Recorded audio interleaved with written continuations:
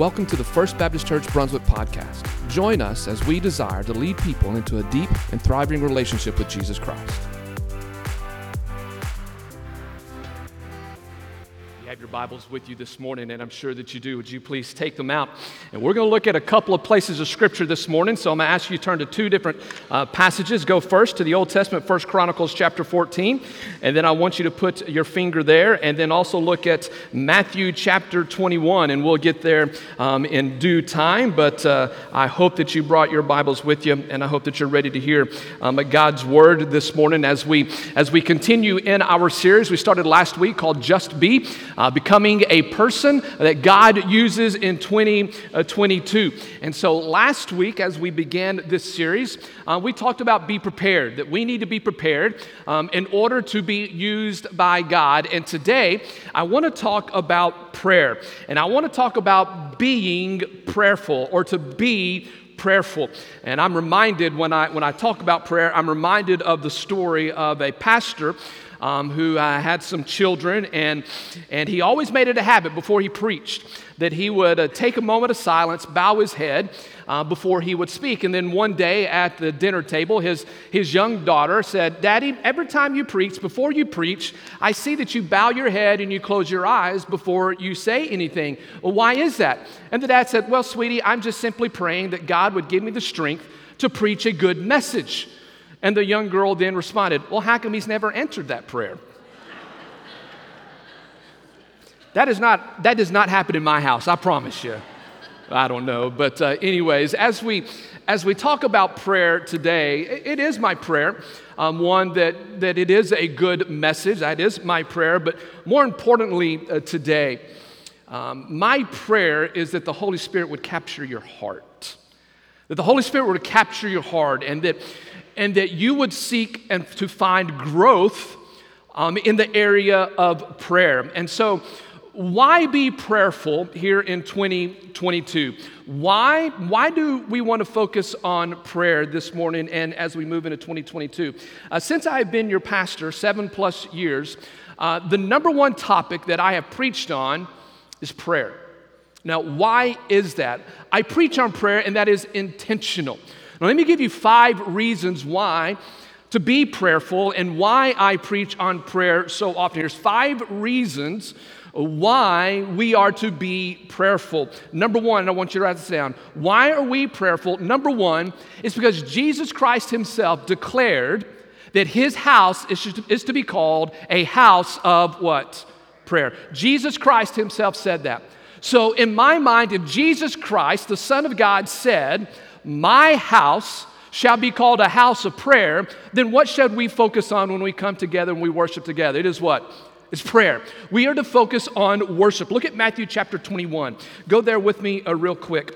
Matthew chapter 21, we will read the story of Jesus' comments of calling his temple the house of prayer. You'll find this also in Luke chapter 19, but in Matthew chapter 21, I want you to see this as Jesus is nearing the end of his life. He's been 3 years public ministry with the disciples, and he's making a point. He's about to go to enter to the defining moment of his life, which is the cross, the crucifixion. But before that, he lays down an important principle that you and I need to remember. Look at Matthew chapter 21, verses 12 through 13. And this is what Jesus said. "And Jesus entered the temple, and he drove out all those who were buying and selling in the temple. And he overturned the tables of the money changers and of the seats of those who are selling doves. And he said to them, 'It is written, my house, the place where my presence is, my house shall be called a house of prayer, but you are making it a robber's den.'" So here Jesus obviously observed something going on within his house. It obviously has upset him, and he wants to set the record straight. And so what Jesus does is he quotes the prophet Isaiah. The prophet Isaiah in Isaiah 56, verse 7, it said this, that his house shall be called a house of prayer. Now, what I find interesting here is what Jesus does not call his house. Look at what Jesus does not call his house. Notice that Jesus does not call his house a house of worship. Do you see that? He didn't say, "My house shall be called a house of worship." Now, does that mean that Jesus negates worship? No. It doesn't mean that we don't come to his house to worship. As a matter of fact, worship is an extremely important thing that we do as a body of believers. But this is what I believe. I believe the point of that statement, that this house shall be a house of prayer, I believe the spiritual lesson is this: prayer always gives power to your worship. Prayer gives power to your worship. Meaning this, that if you want to be a person who worships, there needs to be some preparation. And that preparation is a life of prayer. Jesus says, when you come to my house, it shall be called a house of prayer. A man by the name of John Barrage, whom you may not know of his name. Many people don't know his name. Why history doesn't know him, I don't understand. But in God's sovereignty, it worked out that way. But John Barrage was a contemporary with George Whitefield and John and Charles Wesley. As a matter of fact, some during that day said that he was a better preacher than Wesley's and the Whitefield and George Whitefield. A story goes that John Barrage would preach all throughout the English countryside, and in 1 year, he led 4,000 people to Christ. And he spent 30 years evangelizing the lost. Listen to what John Barrage said about prayer and worship. He said this: no heart thrives for worship without much secret conversation with God. No heart thrives for worship without much secret conversation with God. In other words, what he's saying is that if you don't like how worship is going in your own life, you have to examine the time you spend in the prayer closet. Meaning, if you want worship, it begins with your prayer life. Why? Because Jesus said, my house shall be called a house of prayer. He didn't call it a house of worship, although he does believe that worship needs to take place there. But he says it shall be called a house of prayer. The late, great E.M. Bounds, if you don't know him, he's a great author, specifically on the topic of prayer. E.M. Bounds, he said this, and here's a quote I want to read to you. All right, I'll look at my notes. And here's what he said. Is it up there? Yeah, there it is. Here's what E.M. Bounds said about prayer. A great quote. He said this: what the church needs today is not more machinery. They don't need more and new organizations or more and novel methods, but men whom the Holy Ghost can use, men of prayer, men mighty in power and prayer. The Holy Ghost does not flow through methods, but through men. He does not come on machinery, but on men. He does not anoint plans, but men and men of prayer. And he goes on to say this: the church is looking for better methods, but God is looking for better men. Isn't that a great quote? I mean, God's looking for men, women of prayer.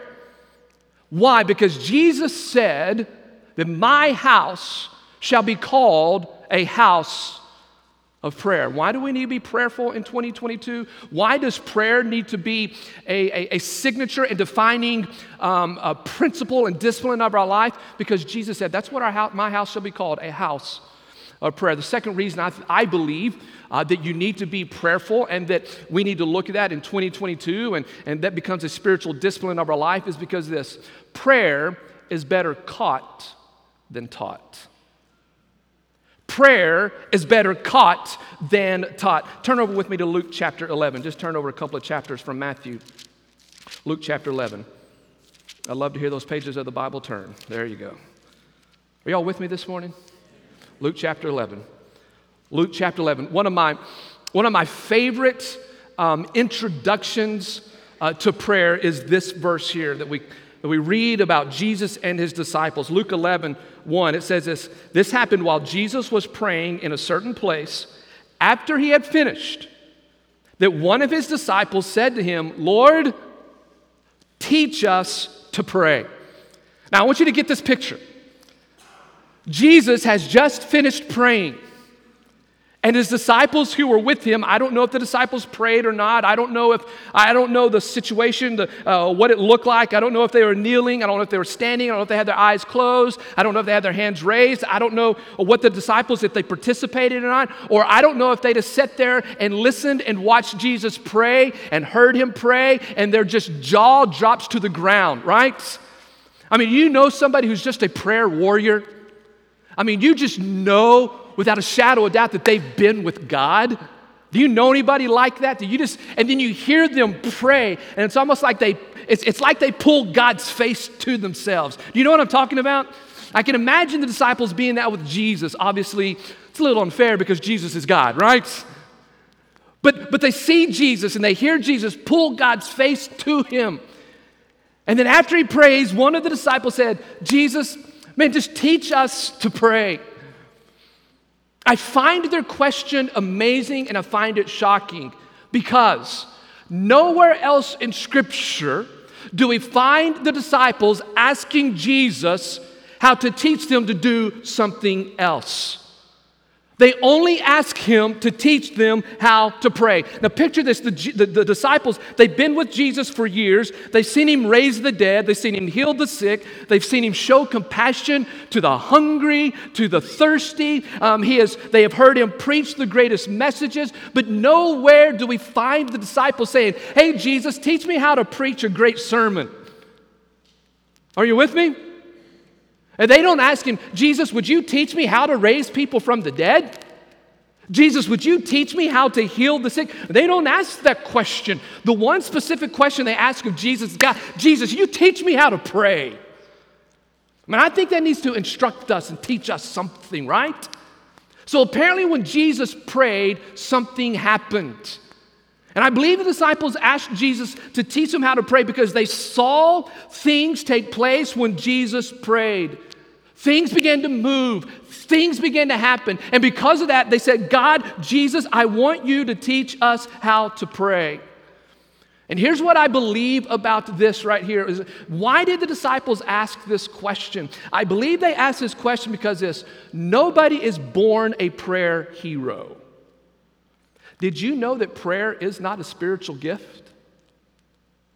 Did you know that intercessory prayer is not a spiritual gift that God only gives to certain people? Did you know that? It's not a spiritual gift. Prayer is a discipline, and it is often better caught than taught. Which means in 2022, this is what I encourage you, and we'll tell you a little bit more about this in a few minutes, but I encourage you, you pray, but you find somebody else who is a prayer warrior who you just know can pray, and you come along beside them and you say this, hey, will you teach me how to pray? Because listen, when you and I pray, it stirs God's heart. It stirs him into action.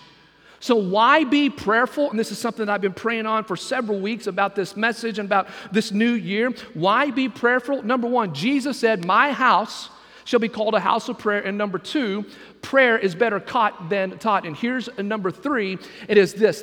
I have a desire as your pastor for our church to move from a church that prays to becoming a praying church. Are y'all with me this morning? Are you sure? Because I believe prayer is the power. I believe that we are a church that prays. I do not doubt that. I believe that with all my heart. We are a church that prays. But here's how I define a church that prays. A church that prays is a church that prays only crisis prayers. Are you with me? It's a church that prays crisis-driven prayers. There's nothing wrong with that. I mean, crises often lead us to our knees, and that's fine, and that's good. And listen, we have seen God do some mighty works. We have seen God answer prayer. But a lot of times we're crisis-driven. We are impossibility-driven, and it drives us to our knees. But a praying church is a church that commits to the spiritual discipline of praying without ceasing and praying around the clock. I mean, that's what a praying church is. It's a church where prayer is a part of the DNA. It's a church that prays continually around the clock, that prays for the staff, that prays for a revival to come across this land, that prays for the lost to become saved and to know Jesus Christ. That we move from a church that prays to a church that is a praying church. That when people share prayer requests with us, we don't go share that with other people. We share that with the Heavenly Father. When people share things with us that are private conversations and we don't go out to social media and say, listen to all this. No. It's when people in your small groups and you share things with one another and you don't take that to anybody else, but you take it to your knees and you take it to the Heavenly Father. Charles Spurgeon, known as the Prince of Preachers at the Metropolitan Baptist Church in London, England, was asked one day on a Sunday morning, a man came up to him and said, Spurgeon, how in the world is your church growing? It was one of the largest churches at the time. How is your church growing? Why is your preaching so powerful? In the middle of the service, not during the singing and the worship part, Spurgeon takes this man, he takes him outside of the sanctuary, and he takes him down to the basement to the boiler room. And there, Spurgeon opens up the door into the boiler room. The man looks into the boiler room. There's over 300 men on their knees praying and weeping for God to do a mighty work. And Spurgeon says, that's your answer, has nothing to do with me. It's because of the people who pray. I want to be a praying church. That we move from a church that prays to a church that is a praying church. I heard of another story this past week. How many of you are familiar with the Brooklyn Tabernacle Church? Some of you may be, okay, 7 of you, good. The rest of you will learn a little bit about them. You probably heard of the Brooklyn Tabernacle Choir. They're a little bit famous. But Jim Cymbala is the pastor of the Brooklyn Tabernacle Church. His church began out of a prayer meeting. This took place several years ago, and Cymbala was in his office preparing for the prayer service, which is going to be later that evening. Well, he had a group of people called the prayer band, and they were in the prayer room, which was next door to Cymbala's office. Cymbala is in his office. He's studying. He's getting things ready for that night's prayer meeting. And he hears the prayer meeting taking place of the prayer band, and there he hears them praying. Then all of a sudden, he hears the words that come from the prayer meeting, the prayer band, that says this, Lord, don't let that man bring the gun into the church. Cymbala stopped and looked up. Then he heard the prayer band say again, Lord, don't let him point that gun at our pastor. Well, you imagine what Cymbala did. He jumped up and ran into that prayer meeting, right? Cymbala said, I ran into that prayer meeting and I heard them pray again. Lord, do not let that man pull the trigger. And Cymbala said, what is going on? And he said, at that moment, his prayer band just began to pray over him. And they just began to pray and pray and pray protection over him. That night at the prayer meeting, a great night of prayer, great night of worship. At the end of the service, a man comes walking down the aisle.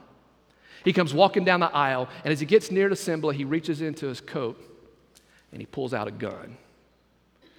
And weeping, he lays it in the hand of Jim Cymbala's hand, and he says this, I came here to shoot you tonight, but something kept me from doing it. Folks, I want to see God move. I don't want anybody to come in here with a gun. But I expect you to stop them before they get near to me. You got that? I'd rather be you than me. Do you know what I'm talking about?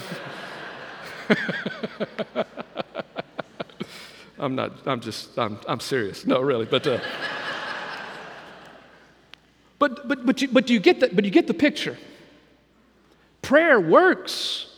Prayer moves. In 2022, I want us to be prayerful. I want us to see that, man, we are called to be people of prayer because Jesus said, my house is to be called a house of prayer. We need to find ourselves with other people who can pray and get connected to them and because prayer is more caught than it is taught. And I want us to move from a church that prays to a praying church. And then here's number 4, why we want to be prayerful in 2022 is simply this. Prayer will lead to revival. Prayer will lead to a revival that can sweep across this church, that can sweep across this city, that can sweep across the Golden Isles, that can take over Georgia, that can take over Southeast United States, it can take over the United States, it can take over the world. And there's no reason why it can't start right here. There's no reason. Well, we're just a nobody city. No. God uses nobodies, amen? There's no reason why it can't start here, but it begins with prayer. You see, prayer leads to revival, and when you pray and you begin to pour your heart out revival, here's what happens. Prayer leads to a revived pastor, a revived staff, a revived Sunday small group, revived children's ministry, revived student ministry. It leads to revival that can take place right where you are. Leonard Ravenhill. I don't know if you know that name or not. He's since deceased, but Leonard Ravenhill, an English Christian author on revival, he wrote a book called Why Revival Tarries. Highly encourage that book. I've been reading that over the past couple weeks, and he said this, and it broke my heart. And what I want to share with you is really directed more to a preacher, but the principle is applicable to you. I believe the quote's on the screen, but I want you to follow along and just listen to this regarding revival and regarding prayer. And he says this: one does not need to be spiritual to preach. That is, to make and deliver sermons of homiletical perfection and exegetical exactitude. But by a combination of memory, knowledge, ambition, personality, plus well-lined bookshelves, self-confidence, and a sense of having arrived, brother, the pulpit is yours almost anywhere these days. Preaching of the type mentioned affects men, prayer affects God. Preaching affects time, prayer affects eternity. The pulpit can be a shop window to display our talents, but the closet speaks death to display. The tragedy of this late hour is that we have too many dead men in the pulpits giving out too many dead sermons to too many dead people. Man, if that doesn't get you, I don't know what does, y'all. I love this next line. Oh, the horror of it. There is a strange thing that I've seen under the sun, and it is preaching without unction.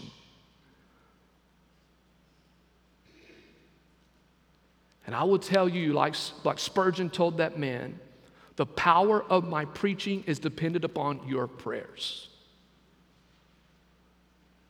Do you get that? The power of the preaching that takes place here Sunday morning, Wednesdays, whenever, the teaching in your Sunday small groups, the power and the effectiveness does not come through my study or your study, although we do that. It comes from the power of the Holy Spirit, which is provoked by your prayers. I mean, I've preached a long time, and I can promise you, I've preached some dead sermons. Do not say amen. I've preached some dead sermons. And I've gone home going, God, that was pathetic. Right? Sunday small groups. I've taught small groups before, and I'm going, there was zero power there. Right?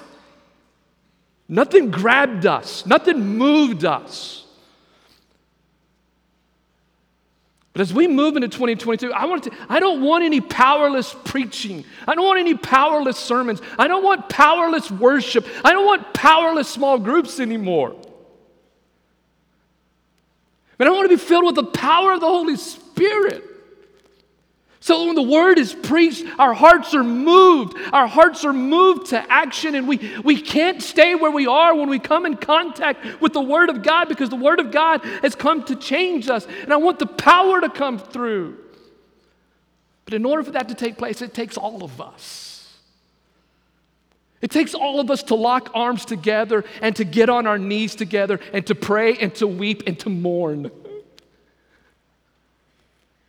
And that we would beg God to move. That we would beg God to move on our behalf. There's a pastor by the name of Robert Gallaty, who's a pastor at Long Hollow Baptist Church up in the Nashville, Tennessee area. That church is in the middle of a revival in the midst of COVID. Since December of 2020, they have baptized over 1,000 people. And an overwhelming majority of them have been adults, not children. And this is what Robert Gallaty said. He said he's in his 5th, 6th, 7th year at his church. And this is what he said. I heard him say this. He said, when I first came to the church, my first 2 years, my people didn't like me. They didn't like me at all. As a matter of fact, they didn't like me so much that they told me that they didn't like me. And he said, I followed a well-beloved long-term pastor. And they loved him more than they loved me. But he said this, after about a year and a half of that, a group of those who did not like me covenanted together to begin to pray for me. Not that I would leave the church, because they believed in the sovereignty of God's placement. And they began to pray that my preaching would get better and that the altar would be filled. He said that for 2 years they did that. And today, I believe, is a direct result of their praying for me. You see, praying leads to revival. It leads to a revived church. It leads to a revived pastor. It leads to a revived staff. And more importantly, it leads to a revived person. When you get on your knees and you pray and you beg, here's what happens. You begin to focus on the movement of the Holy Spirit rather than the movement of yourself. Amen? And that's what we so desperately need today. Here's the last thing. Now, you're looking at your watch right now. I know. It's 11:15. I just said it's my last thing. It's really not my last thing. All right. Okay. Maybe not. Number 5. Why we need to be prayerful in 2022 is because of this. Prayer leads to breakthroughs. Prayer leads to breakthroughs. Jesus said, my house will be called a house of prayer. Prayer is better caught than taught. We need to move to becoming a praying church. Prayer leads to revival. And lastly, prayer leads to breakthroughs. What I mean by that is this. Prayer leads, or prayer can break through the impossibilities in your life. It can break through the impossibilities in your life, in your church, and it can break through the impossibilities of the world. Many of you have impossibilities. Maybe it's a relationship impossibility. As a matter of fact, at this time, I want you to look in the chair back in front of you. There are some prayer cards in front of you. I want you to see those. There's some prayer cards in front of you. Here in a few moments, actually, from this point on, I want you to begin to think of maybe that impossible situation that you have going on in your life. If you remember last week, we talked about the impossibilities of life, that God is in the business of taking our impossibles and turning them into Him possibles. Do you remember that? And so as we began to move forward in this message, I want you to begin to think about that impossible situation, because I'm going to ask you at the end of the service to write down your impossible situation that we call Him possibles, and we're going to covenant with one another. We're going to pray for the Him possibles. Are you with me? Because here's what I know. Many of you are facing some impossibilities. Many of you are facing some Him possibles. Again, some of them may be a relationship that's been torn, or it's struggling and it needs to be repaired. Maybe you have a son or a daughter that's a prodigal. It's an impossible situation. Some of you may have a sin that you've struggled for a long, long time and you want to break through. Are you with me? Or maybe you're a Georgia Bulldog fan.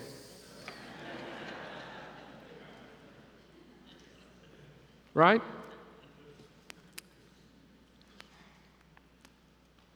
But I know that you're facing something that's impossible. And we want to turn it into a Him possible situation. We can call it Him possibles because of this, because prayer leads to breakthroughs. Now let me show you this. I want you to go to 2 Chronicles. Let's go to 2 Chronicles. 1 Chronicles.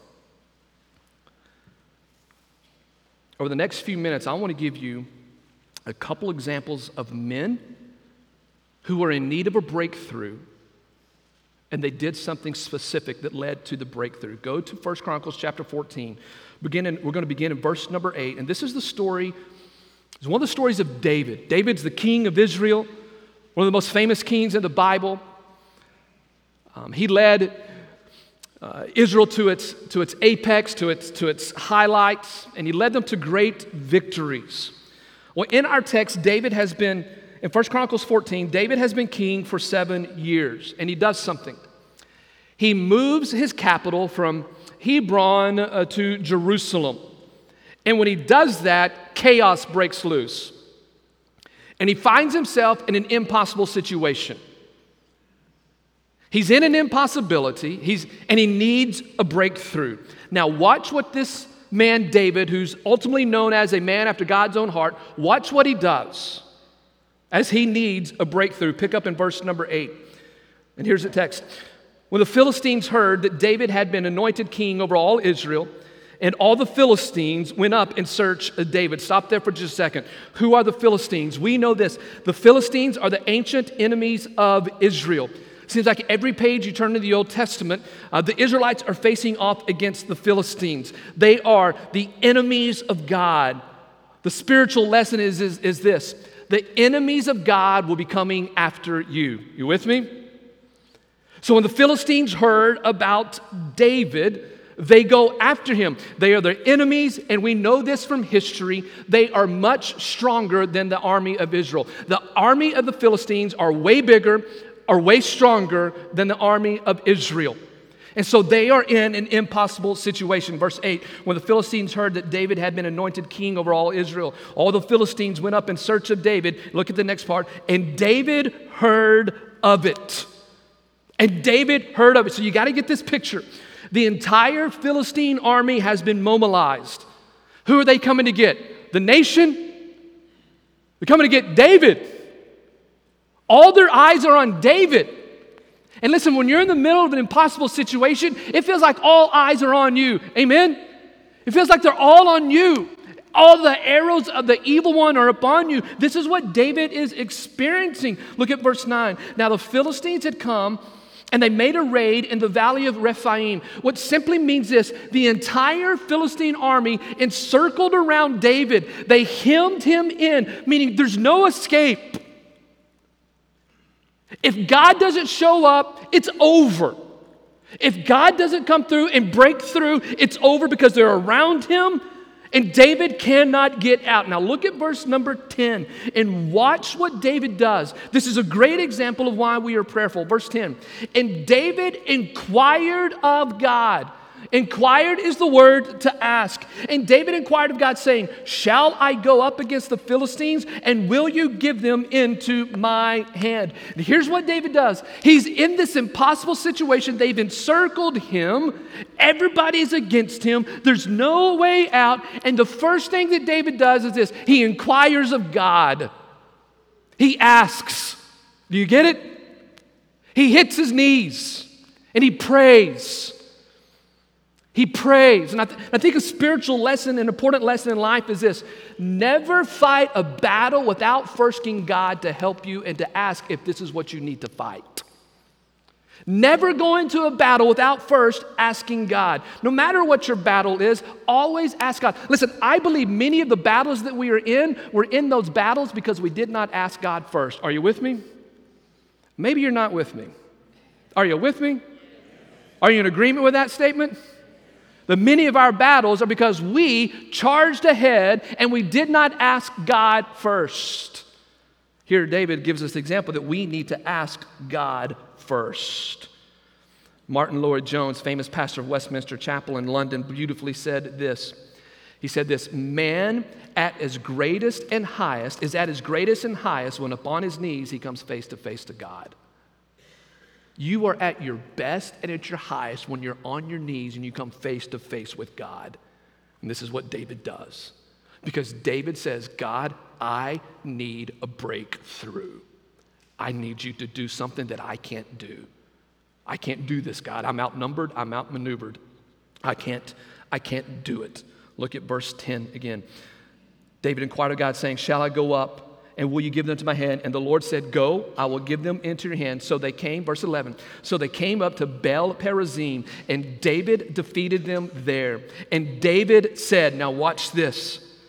He defeats them, and David says, God has broken through my enemies by hand, like the breakthrough of waters. Therefore, they named that place Baal Perazim. Does anybody know what Baal Perazim means? It means the God who breaks through. It's the God who breaks through. Now question, what came first? The breakthrough or the prayer? It's obvious, the prayer. Meaning if you need a breakthrough in your life, you first get on your knees and you get on your knees to pray. Why? Because the name of God is the God who breaks through. Amen? Okay. Here's the second one. Maybe this one will get you set. Go to 2 Chronicles chapter 20. Go to 2 Chronicles chapter 20. Here's a second example of a person, a man who believed that prayer leads to a breakthrough. 2 Chronicles chapter 20, verses 1 through 4. It's the story of Jehoshaphat. How would you like that name? Thank you, Mom and Dad, for a life of embarrassment. When I was a child, I was in children's choir at our church. We performed a musical titled Fat, Fat Jehoshaphat. It's not online. You cannot find it, I promise you. I may or may not have been Fat, Fat Jehoshaphat. Jehoshaphat's a king who faced an impossible situation, and he needed a breakthrough. I want you to see this. He was in a difficult spot. Now watch what he does. Look at verse number 1. Now it came about after this that the sons of Moab and the sons of Ammon, together with with some of the Meunites, came to make war with Jehoshaphat. So I want you to get this picture. He's got armies against him. All of these armies are coming against Jehoshaphat. They're coming against Israel. He's got the Moabites, the Ammonites, the Meunites, the Termites, and the Gigabites are all after him. They've surrounded him, and it is an impossible situation. It's an impossible situation. Now look at verse 2. Then some came and reported to Jehoshaphat, saying this, a great multitude is coming against you from beyond the sea, out of Aram, and behold, they are in Hazazon Tamar, which is En Gedi. That's the Dead Sea. So this means somebody has come to Jehoshaphat and said, not only have you heard that somebody's coming, they are on their way. They're knocking at your door. Impossible. Look at verse 3. I love these next 3 words. Jehoshaphat was afraid. You think? Yes. But look what he does. Look what he does with his fear. Look what he does with his fear. He's not going to run. He's not going to turn away. He knows the situation. He knows the impossibility. He knows that death is on his doorstep. Are you with me? And if God doesn't break through, it's over. And look what he does. So Jehoshaphat was afraid, and he turned his attention to seek the Lord, and he proclaimed a fast all throughout Judah. So Judah, verse 4, gathered together to seek help from the Lord, and they even came from all the cities of Judah to seek the Lord. Do you see what Jehoshaphat did in the midst of an impossible situation? He did 2 things. Number 1, he turned all of his attention to the Lord, which is code word for he prayed. He got on his knees. He fell face down on the ground, and he begged and he prayed and he went to God. And the second thing he did is he fasted. He prayed and he fasted, and he led the entire nation to go through a national fast. And the whole nation said, we see the seriousness of this impossible situation, and so by seeing that, we are going to commit to praying together. Oh, church, if we would see the seriousness of what's going on in our nation, we would hit our knees and we would begin to fast and ask God to protect our nation. Amen? We need men and women who are serious about asking God for a breakthrough. We need men and women who are willing to pay the price for others through prayer. And here's what I love about 2 Chronicles chapter 20.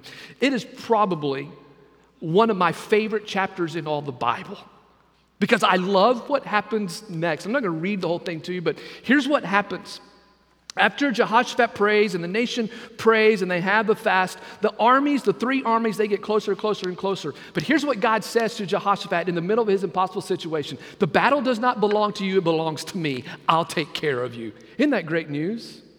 You may be in an impossible situation, and today God is saying, the battle doesn't belong to you, I've got you, I will take care of it. And here's what God does. In the night, God causes these 3 armies, the Ammonites, the Moabites, and the Meunites, not the Mennonites, do not say that. He caused them to turn against each other. And they began to fight against each other. And they killed each other off. And so the next day, the Israelite army goes out to battle and sees that all of the armies have been destroyed. They've all been killed. And so they do what any good person would do. They run into the valley and take up all the spoils. Take all the bracelets, all the necklaces, they get all of this for themselves. It takes a long time to collect all the spoils because God has delivered them. Now look at 2 Chronicles 20, verse 26. You got to see this. Look at verse 26. And because of what happened, because of something that took place, because God broke through, look at what they did. They named the place. Look at the end of verse 26. And therefore they named that place the Valley of Barakah until today. Do you know what that name Valley of Barakah means? It means the Valley of Blessing. Meaning they took the valley of the battle, they prayed, they fasted, and the battle then turned into a blessing. You see, God will provide a breakthrough when you pray. Amen? When you pray, God will show up and God can give you that breakthrough. So the past couple of weeks, as I've been praying about this, and just really wanted to know how to challenge you as a congregation, I have felt led to do a couple of things that I want to share with you. Number one is this. I invite you to join me in participating in a fast one day a month. If you want to do more, go ahead. But one day a month, I ask you to join me in fasting. I personally am going to choose the first Monday of the month. And that when we fast, we ask God to bring revival, and that we ask Him to give breakthroughs in the people's lives who need a breakthrough. And I want you to join me on that. I don't want to be alone, but I ask you to do that. The second thing is this. Is that I want you to take this prayer card and I want you to write down your him possible situation. Does that make sense? That you write that down. And here in a few moments when Josh leads us in a song of response, I'm going to ask you to come up here and place it on the altar because your staff is going to pray for these. And we're going to become a praying church. Then I want you to take another prayer card in the back of the chair backs and write down what your impossible situation. Put this in your Bible, and you pray for God to move. Are you with me? And when I talk about impossible situations, I'm talking about big things. Big things.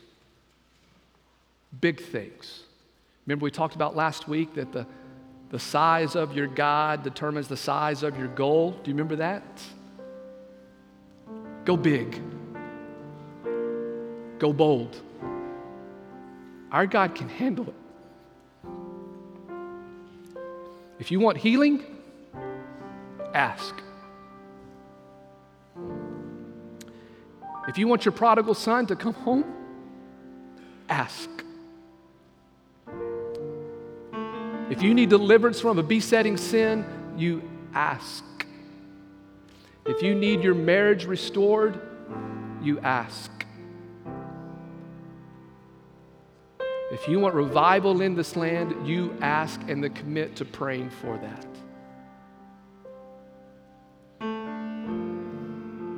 Let me give you about 30 to 40 seconds or so, just in quiet. And I'm going to give you an opportunity to write these down. And then when we stand to sing, I'm going to ask you to come forward and lay them on the altar. And let's be a praying church. Amen?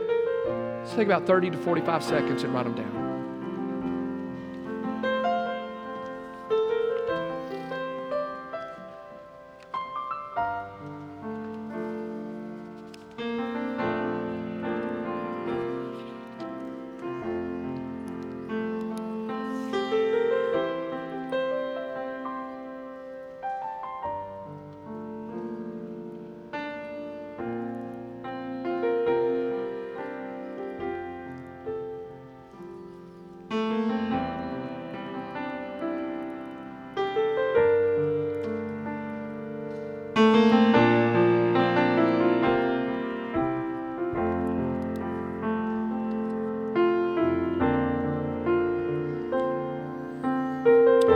Father, we come before you.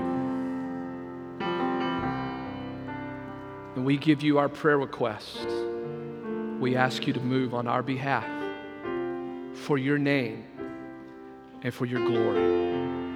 And I pray, Father, as it says in the book of Acts, that when the people prayed, that the whole room was filled and it shook. Holy Spirit, come and hear our prayers. In Jesus' name we pray.